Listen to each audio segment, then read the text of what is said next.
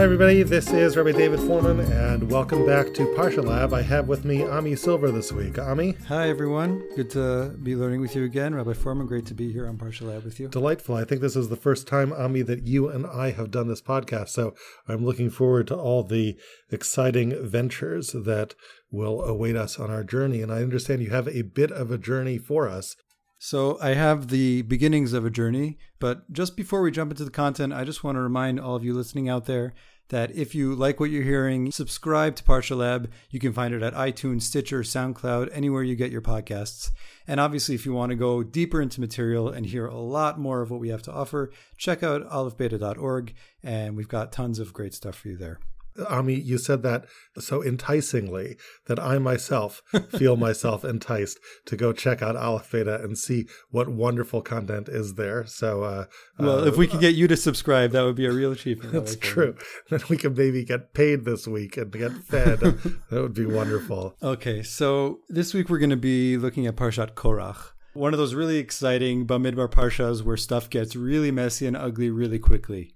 We know Korach has this big rebellion that he launches. He gets 250 people on his side and basically starts to stand up to Moshe and say, hey, who put you in charge? Right. So, Rabbi Fohrman, remind our listeners, what is that bizarre story of what ends up happening to Korach and his followers? Let's jump to the end. What's their punishment? They get swallowed up in the ground, among other things, but that's the one that gets the most press, I would say. Right. So in reading through the book of Bamidbar, there's actually a couple things earlier on that I think give us a little more background to this story. One of the mysteries that the rabbis discuss at length is, where did this whole idea for this rebellion come from? Right? The parsha just starts off with Korach standing up to Moshe and that this strange word vayikach Korach, and they're not even sure like what exactly it is that moved or drove Korach to fight against Moshe. And again, just to elaborate on that, the strange thing about vayikach Korach is that it's a verb without a direct object.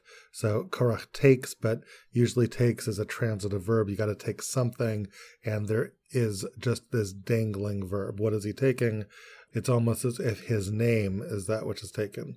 Vayikach Korach, he takes himself, which really I think is where Rashi comes from when it says lakach et atzmo. He takes himself, takes himself away from the community. Right. What are some clues? What can we find out about Korach that might give us indication, where is this guy coming from? Mm-hmm. So, because his motivation isn't really absolutely clear. Right. By the way, I would just say that it's not just you and I that are puzzled by it. If you look at basically what Moshe expresses a kind of frustration to God, which is that he doesn't know where this is coming from. Is there some sort of personal grudge here? I never did anything to these people. I never hurt them. And Moshe seems befuddled by what's happening here. So when we look at Korach, just his introduction here, right? What do we know about him? We know his lineage and we know his tribal affiliation. Right. He's from the tribe of Levi.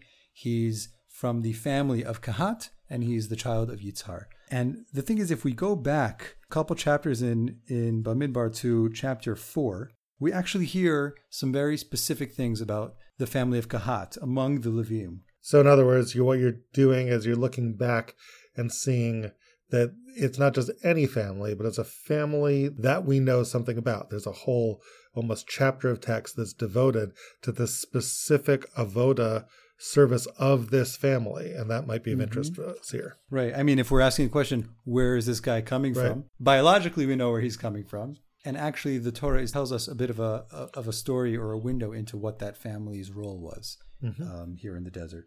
So if you don't mind just turning to the beginning of chapter 4 and maybe read the first couple of verses there describing what it is that Kahat does in particular around the Mishkan. Mm-hmm. So, Vayidaber Hashem al Moshe val Aaron lemor, God speaks to Moshe and to Aaron. And by the way, just FYI, if this is going to be the beginning of the specific service of Kat, it's interesting, Ami, that God is speaking to Moshe and Aaron inasmuch as later on, Korach is going to come and complain specifically about the roles of Moshe and Aaron. Mm-hmm. So here it is, God speaks to Moshe and Aaron about the family of Kahat, and says, Naso et rosh b'nei Kahat, b'doch b'nei Levi, l'mishpotam l'veit avatam, b'ben 30 shana v'mala, v'ad ben 50 shana, kol ba l'tzava l'asat ma'acha ba'ol moed. So Naso there can sort of have two meanings. Naso is one of those words whose meaning can sort of change based on context. It literally means to raise up the people of Kahat from among the tribe of Levi. They're part of Levi, but somehow separate them, raise them up for some sort of special service in the Ohel Moed and the tent of meeting. And then the other possibility is naso, particularly in the beginning of Bamidbar, can also mean to count. And presumably both are true. Take a census of them because they have some sort of special job to do. What's the job? Zot avodat bnei Kahat. This is their job. Their job is in the Ohel Moed, Kodesh Kodashim. Their job has to do with the part of the Mishkan, which is the most sacred, sanctified part. Now, it's interesting also, if you think about the Kodesh Kodashim, the only people allowed in the Kodesh Kodashim is actually going to be Aaron, the very person that Korach is going to go up against, really. So Aaron is the one who can alone enter the Kodesh Kodashim. But interestingly, what you're about to see is that the children of Kahat have a special job with reference to the Kodesh Kodashim, which is that when the Kodesh Kodashim is actually operative, in other words, when it's serving as a Mishkan, so only Aaron can go in there. But when it's not being operative, the Mishkan, of course, was a portable tabernacle, and when it's being moved, that's when the children of Kahat jump into motion. They are the packers, right? The U-Haul movers, right? And that's what we're about to see, the specific ways that they pack everything up. Also, the image here that we're about to see and that you're describing, Rabbi Fohrman, it's almost, if you can imagine a play. The only actor in the Kodesh Kodashim is Aaron, but then there's stage crew. Those are the people who are packing and moving and setting everything up. And that, as we're about to see, is going to be the job of the Leviim. So let's see just a few verses describing the Kahat family's job there. Bamidbar chapter 4, verse 5.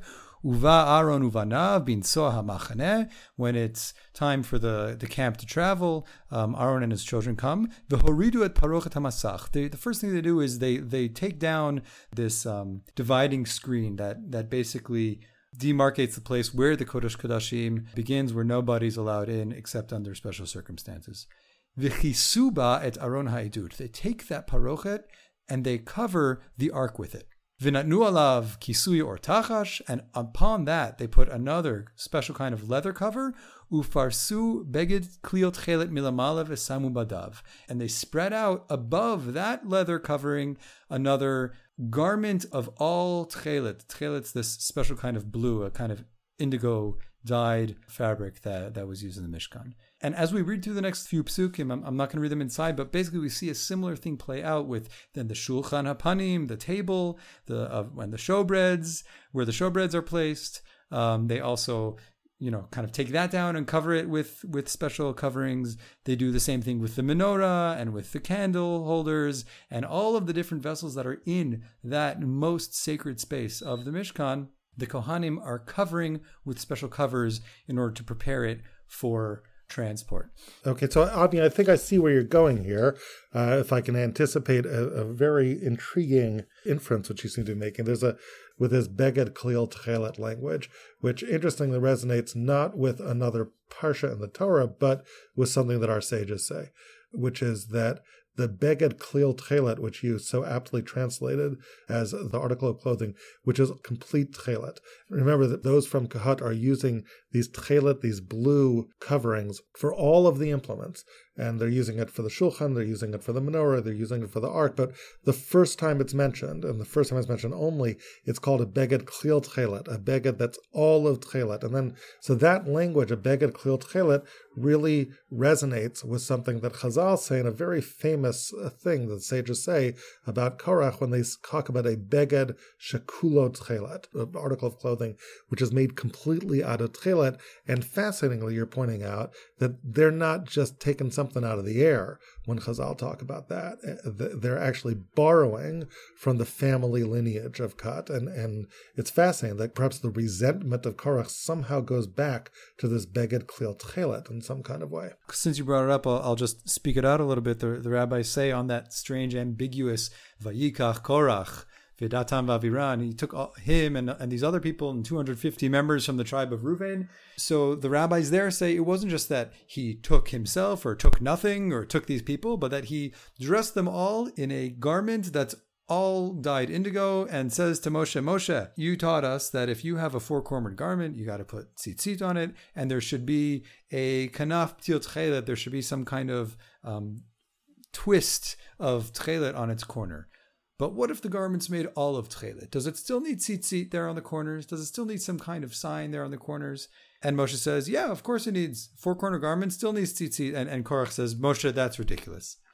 So this is one of the things that the rabbis say Korach was arguing with Moshe about. But when we just read it on the face of it, it's a midrash that sounds a little bit strange and puzzling. Like, okay, he's what? He's hung up on one kind of garment with tzitzit. It doesn't really make sense. But let's just kind of have that hovering in the back of our minds, and let's read and again, just to explain the reason why you're saying it sounds haphazard on me is because we're out of the blue. Pardon the pun. Out of the blue, right?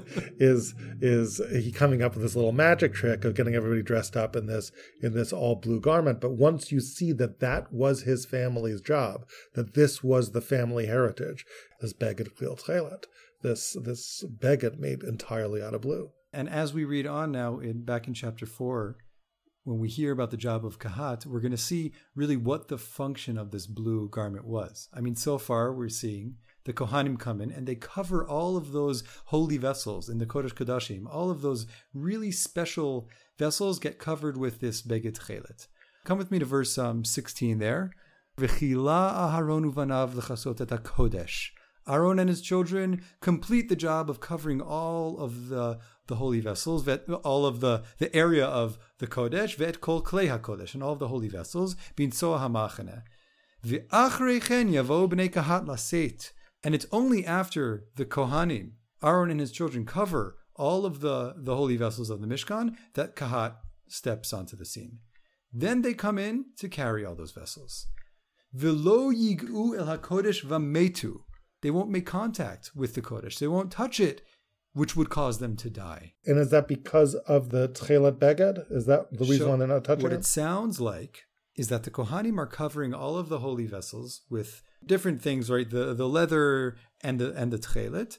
And only then the Kahatim can come and carry those vessels. Remember, they're carrying this, the Kahat in particular carried these vessels on their shoulder. They're coming into close physical contact with all of these sacred vessels, but somehow if they were to touch them directly, the Torah seems to be implying. But basically what you're saying is that when the Mishkan is in service, so the only one who's allowed in the Kodesh Kodashim is Aaron, then there's this transition period, which is taking the Mikdash out of service, the Mishkan out of service, and carrying it.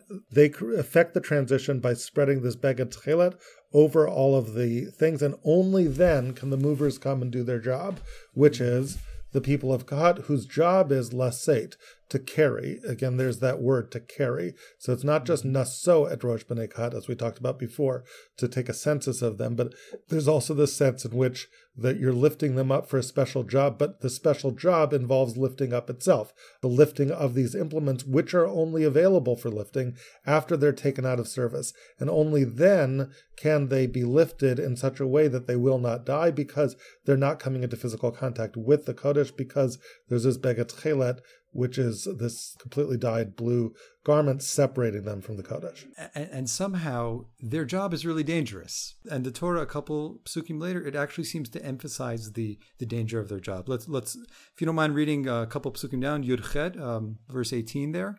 Al tachritu et shevet mishpachat hakati. Do not cut them off mitoch haLevim, from among the Levim. V'zot asu lahem v'yichyu v'lo yamutu. You should do this for them so they should live and not die. B'gishtam al Kodesh Kodashim, when they come close to the Kodesh Kodashim. They have to take special precautions, skipping lo yavo lirot kabbalat HaKodesh v'metu. They cannot go and see. Now, what does Kabbalah mean there? Strange word. Well, it sounds to me like the verse is saying the family of Kahat will not come to see kivala et HaKodesh, when the holy is swallowed, vametu, which would kill them. It's interesting because it's almost like there's this degradation that happens to the Holy of Holies, in the sense that everyone sees and relates to the Holy of Holies with awe and with fear and with trepidation when it's in service. And yet what's happening is that it's just being packed up like so many boxes that go in a U-Haul, which is almost like a swallowing. And that's that Hebrew word, the word to dissolve or to swallow. They shouldn't see what's happening. It's almost like they should avert their eyes. Kabbalah HaKodesh v'metu, when the Kodesh is being swallowed, been turned into these U-Haul boxes, lest they die. Right. Just imagine, the most sacred thing that the whole camp is built around and centered around. Nobody can walk in there. God's cloud hovers there. God speaks to Moshe there. And then all of a sudden it's like, okay, pack up. Now it's just wood and beams and golden sticks. And like you're saying, pack it up in the U-Haul. All right, Ami, very interesting. And how do you tie this all together with a bow? Where are you going? Okay. Here? So now look at that last really strange word, dissolving or swallowing the Kodesh.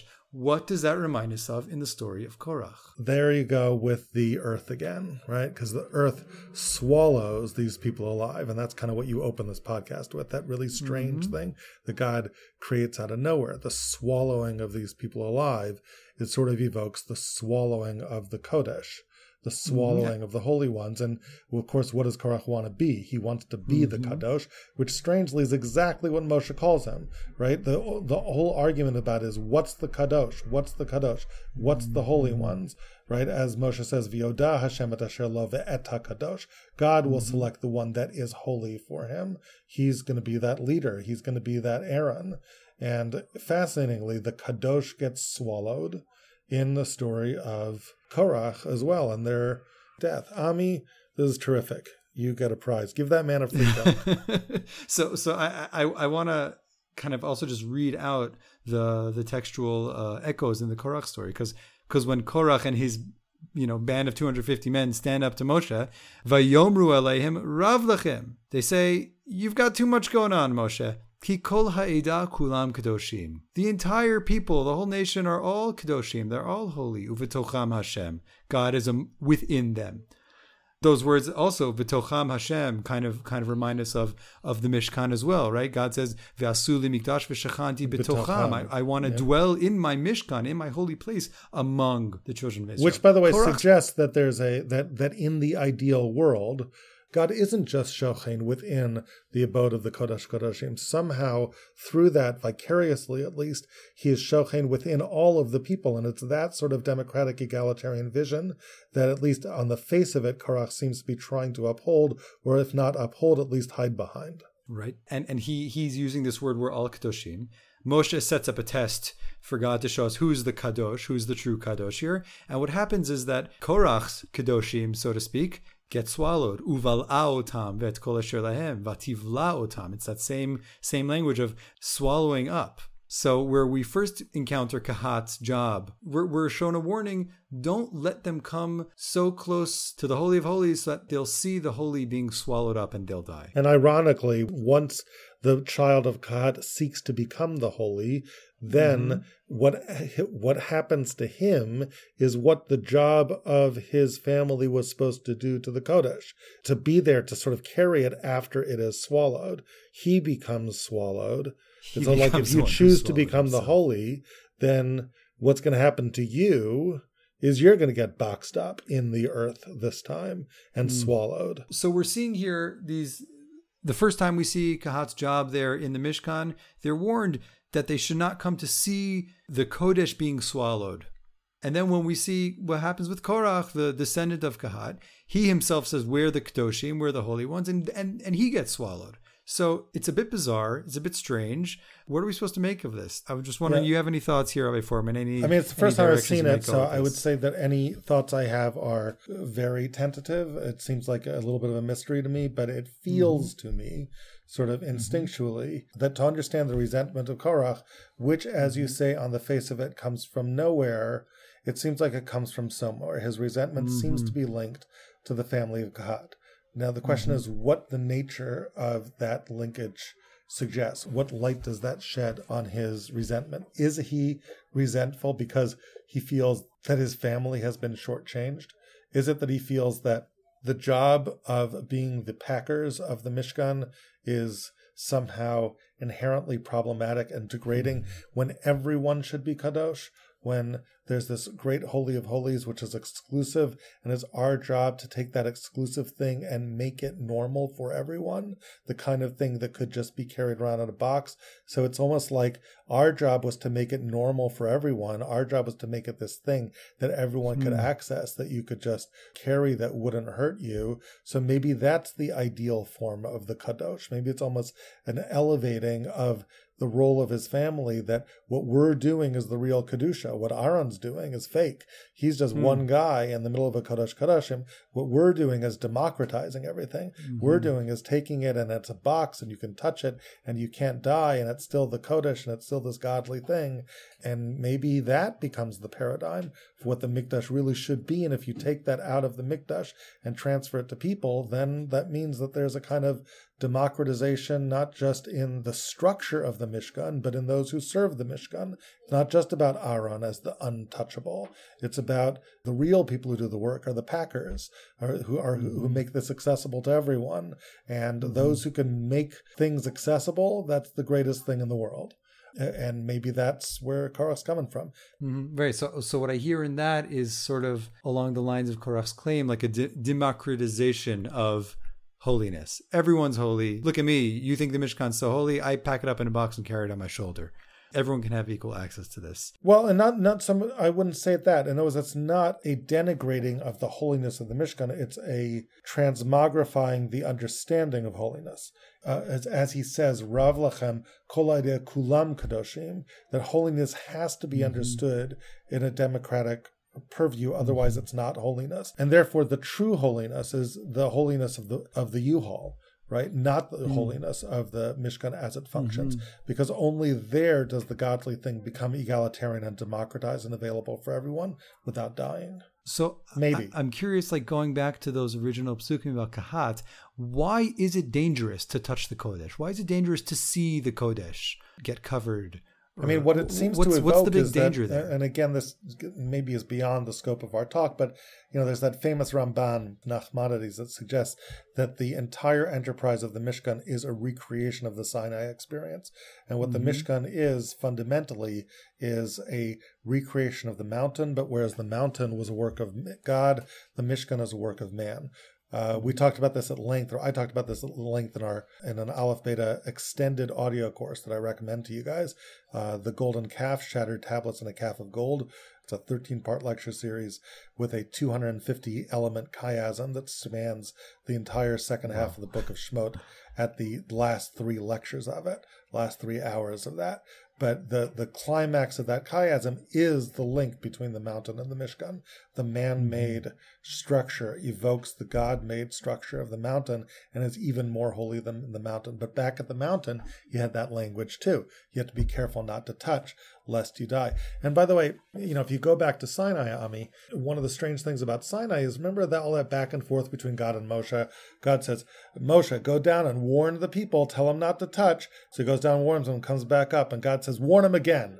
And Moshe says, but I just warned them. They already know not to do it. I told them. God says, just go down and warn him again. I'm telling you, warn him again. What's that about? Why do I have to hear how many times he has to go back down and warn him?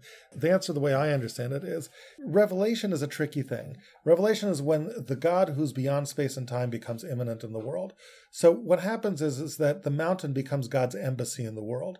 Now, the tricky thing about an embassy is that the embassy looks like an embassy in New York of Uruguay. It looks like it's part of New York. It has the same grime of New York. It has the same subway entrance next to it of New York, but it's not part of New York. Legally, it's part of Uruguay. That's the way embassies work. Same thing with the mountain. The mountain looks like a mountain. It feels like a mountain. It touches like a mountain.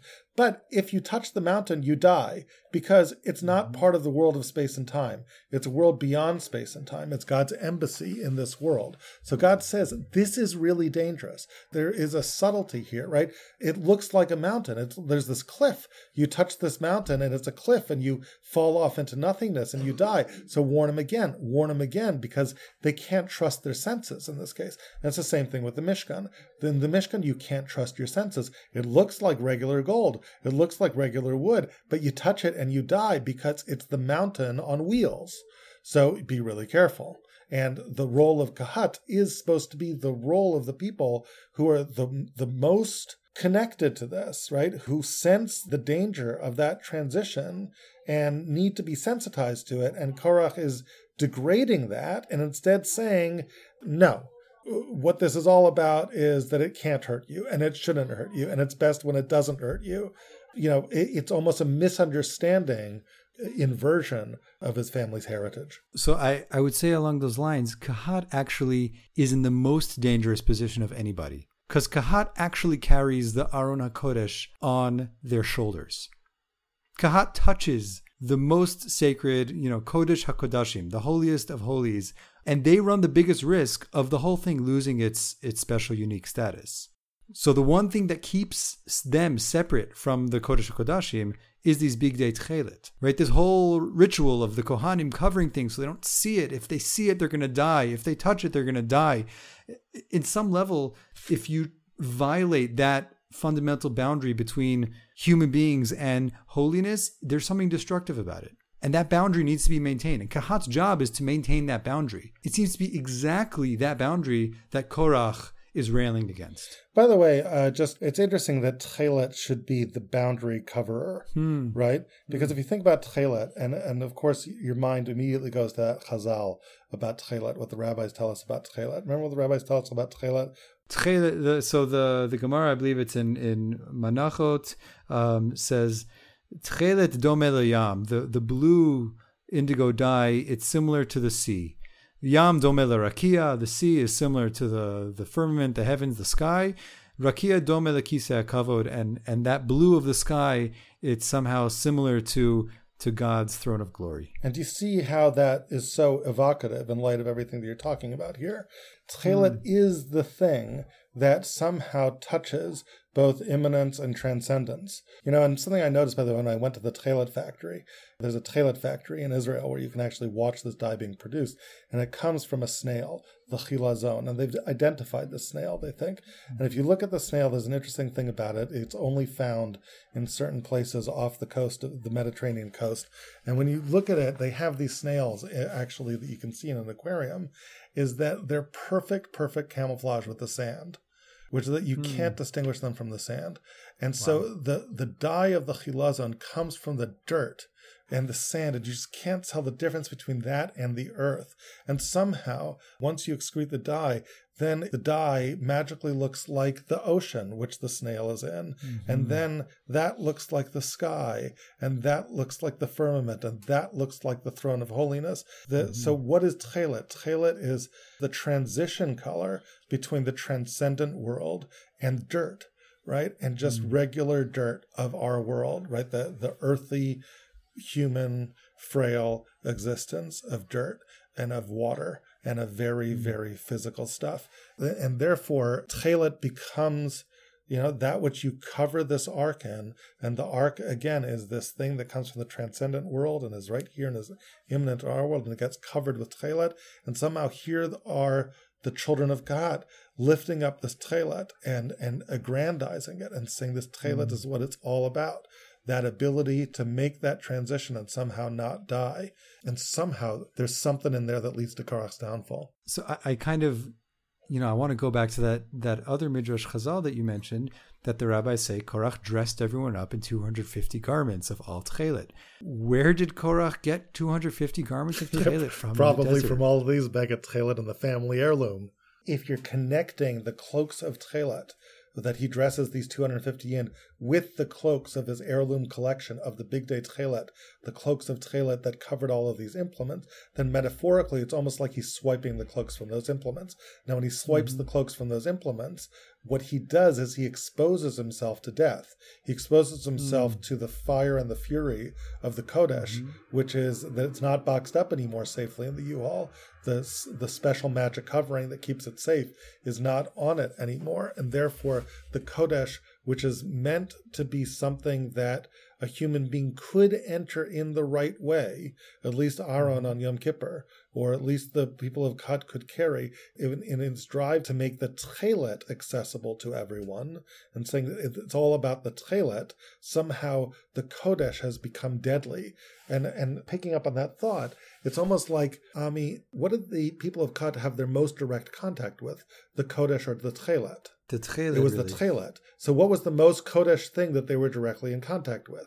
The tchelet. So it's almost like they were looking at that and saying, that's the most amazing thing. That tchelet, that's the most fantastic thing there is. Here, look at this tchelet. Dress everybody up in these robes. Isn't that tchelet the most amazing thing in the world? Right? That thing that can cause this transition from sea to sky to light. That's the best thing in the world. Who cares about the thing that the tchelet covers? Right? But in doing that, you remove that, then all of a sudden the real Kodesh becomes deadly because you're misplacing, you're misusing tchelet, which maybe somehow is what these guys are doing. So, Ami, it feels to me like there's a grand mystery here that you've begun to uncover. And one of the things that I feel with these grand uncoverings, and I wonder if you feel the same, is that this kind of learning requires, among other things, great patience. And it's something which sometimes watching Aleph Beta can be a little deceptive, because you look at this 10-minute Parsha video, it looks like a nice quick vart. You say it over at the table, and it's great. It took me 10 minutes to watch, probably took those guys 10 minutes to prepare. Doesn't take us 10 minutes to prepare. And it doesn't even take us 18 hours to prepare. It's jigsaw puzzling. And somehow when you're putting together a jigsaw puzzle, you see a little bit of a picture. You don't know what it means, but you know it means something. And you put it off there and you let your mind ruminate on it and you sleep on it. And sometimes years later, you see something else and it all clicks and you begin to have an understanding. You got to keep these things in the back of your mind. And as you go forward and as you learn, things start to resonate with this more and more, and it becomes more and more meaningful. So, Ami, you and I have you've begun to uncover something magnificent here.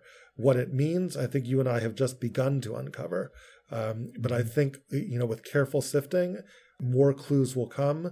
The meaning that the Torah seems to be getting across to us will again sort of emerge out of that water and into the sky and sort of take the shape of some sort of throne of holy glory as we begin to see it. But I think it requires patience, and I would actually offer our listeners out there in Aleph Beta land or in Parsha Lab land, which is, what do you guys think? Look this over, look at the text carefully. Are there any clues that Ami and I have missed? Are there more pieces to this puzzle? There usually are. You can send us back emails. There should be a link on our page on the website.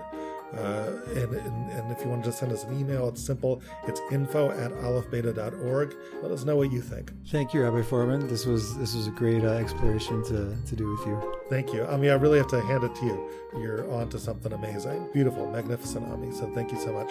This is Rabbi David Fohrman wishing you a very good week, and we'll see you next week at Parsha Lab.